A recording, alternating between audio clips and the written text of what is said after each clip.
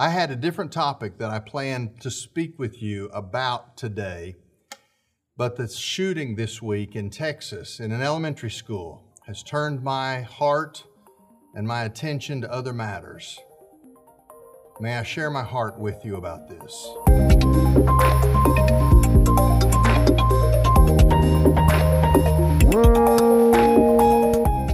This week in Uvalde, Texas, a town 90 miles west of San Antonio, an 18-year-old gunman stepped into an elementary school and shot and killed 19 children and at least 2 adults before he himself was killed by law enforcement. It's the worst school shooting in our nation since the Sandy Hook shooting in Connecticut in 2012. It's already started, the political grandstanding by politicians who try and score points with their base, both on the right and the left. Before I talk to you about what I believe is the real issue of this week, I want to remind you of the biblical guidelines that are provided for self-defense and for the responsible ownership and use of weapons. Despite the political theater from both sides as a result of this tragedy, I want you to remember to think biblically, to assess arguments with Scripture, and to discern truth from propaganda. Here's a quick reminder of some relevant passages of Scripture that relate to this issue that will be in the news for the next several days. Exodus chapter 22, verses 2 and 3. Moses' instruction from God say this: if a thief is caught while breaking in and is struck so that he dies, there will be no guilt for bloodshed on his account. If the sun has risen on him, there will be guilt for bloodshed on his account. In other words, the use of deadly force in Scripture is regulated. It is not given a blanket approval. In this situation, a homeowner who has a break-in and in the process of defending himself and his family and his property, he kills the intruder. Because it's at night and there's an uncertainty about what exactly the situation was, there is no guilt assigned to the homeowner who kills the intruder. He's given the benefit of the doubt. And yet, in the light of day, when he can properly assess the best way to approach this encounter, there is guilt if he kills the intruder, unless there is the threat of bodily harm to the homeowner or his family. The point is, the Bible regulates our approach. It doesn't create a Wild West American model of shoot first and ask questions later. Luke chapter 22, verses 35 through 39. In that passage, Jesus actually gives permission to his followers to own weapons and to use them with great reservation in their self-defense. In Proverbs chapter 24, verse 29, as well as 1 Peter chapter 3, verse 9, we find out that for a follower of Jesus Christ, revenge has no place in a Christian's motivation toward other people or as the drive to use force. Force is used in self-defense. It's not ever used in aggression or as payback, as revenge. In Nehemiah chapter 4, verses 16 through 18, we're told that because of the threats external to the city of Jerusalem, that the men who were under Nehemiah, charged with rebuilding the walls around the city, they actually were allowed to do their work while possessing weapons so that they were ready at a moment's notice to respond to threats that might arise from attackers trying to make their way into the city. Even while serving the Lord, their weapons were allowed for the purpose of self-defense. In Psalm 44, verses 5 through 7, here's an important reminder for believers on this issue of weapons and guns in particular.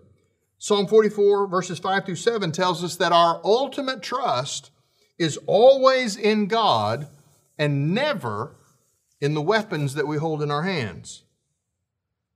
But more specifically to the situation that faces us this week, let me read you this verse from Psalm 82, verse 4. The psalmist says, "Rescue the weak and needy, save them from the hand of the wicked." In other words, it is actually a spiritual obligation to protect the needy and the innocent from wicked men.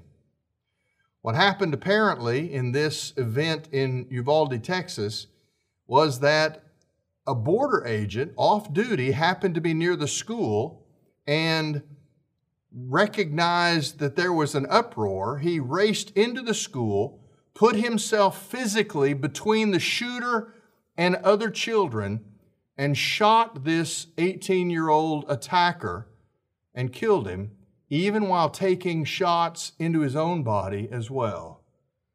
That is an obligation that the Bible calls us to protect the needy and the innocent. Innocent children were killed this week by a wicked young man.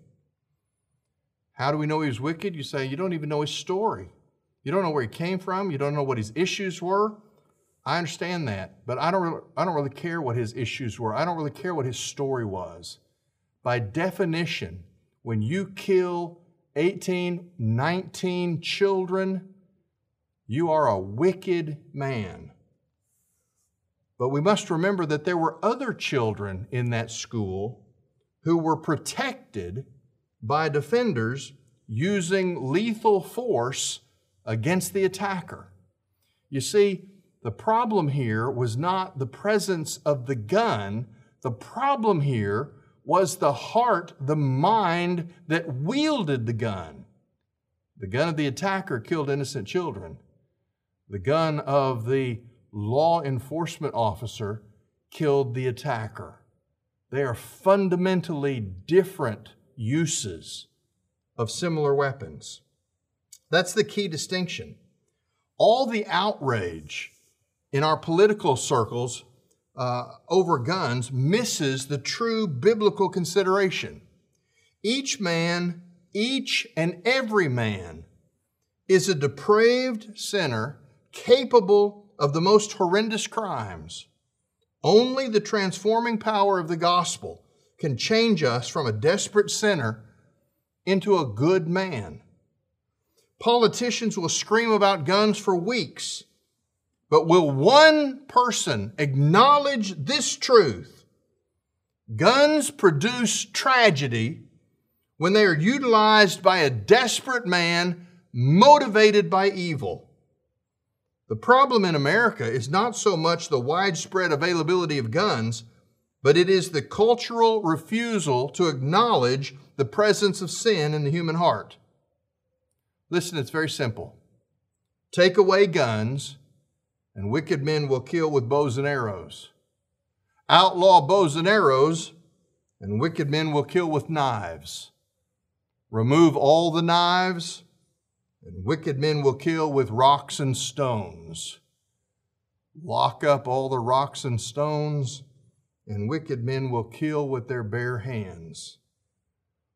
Yes, there should be laws regarding who may and may not legally possess a firearm. But more and more gun laws will only continue to miss the source of the problem, sin in the human heart. We don't need to disarm the general population. We need to repent as a nation and cry out to God for spiritual awakening. It absolutely sickens me that this tragedy in Texas will become the platform for unscrupulous politicians to rage in front of TV cameras as they seize this moment to promote their partisan agendas. Would both Democrats and Republicans shut their mouths for once? Could we grieve together the consequences of evil that's been left unchecked in our society? Could we ask Congress to stop screaming at each other and join a chastened and broken nation as we cry out to God in our grief. I am fed up with politicians offering solutions to the wrong problems. Every part of this Texas story is a tragedy. But could we please stop our self-righteous posturing and our political promotions long enough to pray for the families who have lost their little ones? Could we curb our politics and seek the God of all comfort? Would you pause right now at the end of this episode and pray for these hurting families? Pray for our self-centered political leaders to be muted. And pray for our national guilt as the promoters of every manner of sin in this generation. In this moment, our prayers are more valuable than our opinions. This is Truth Currents.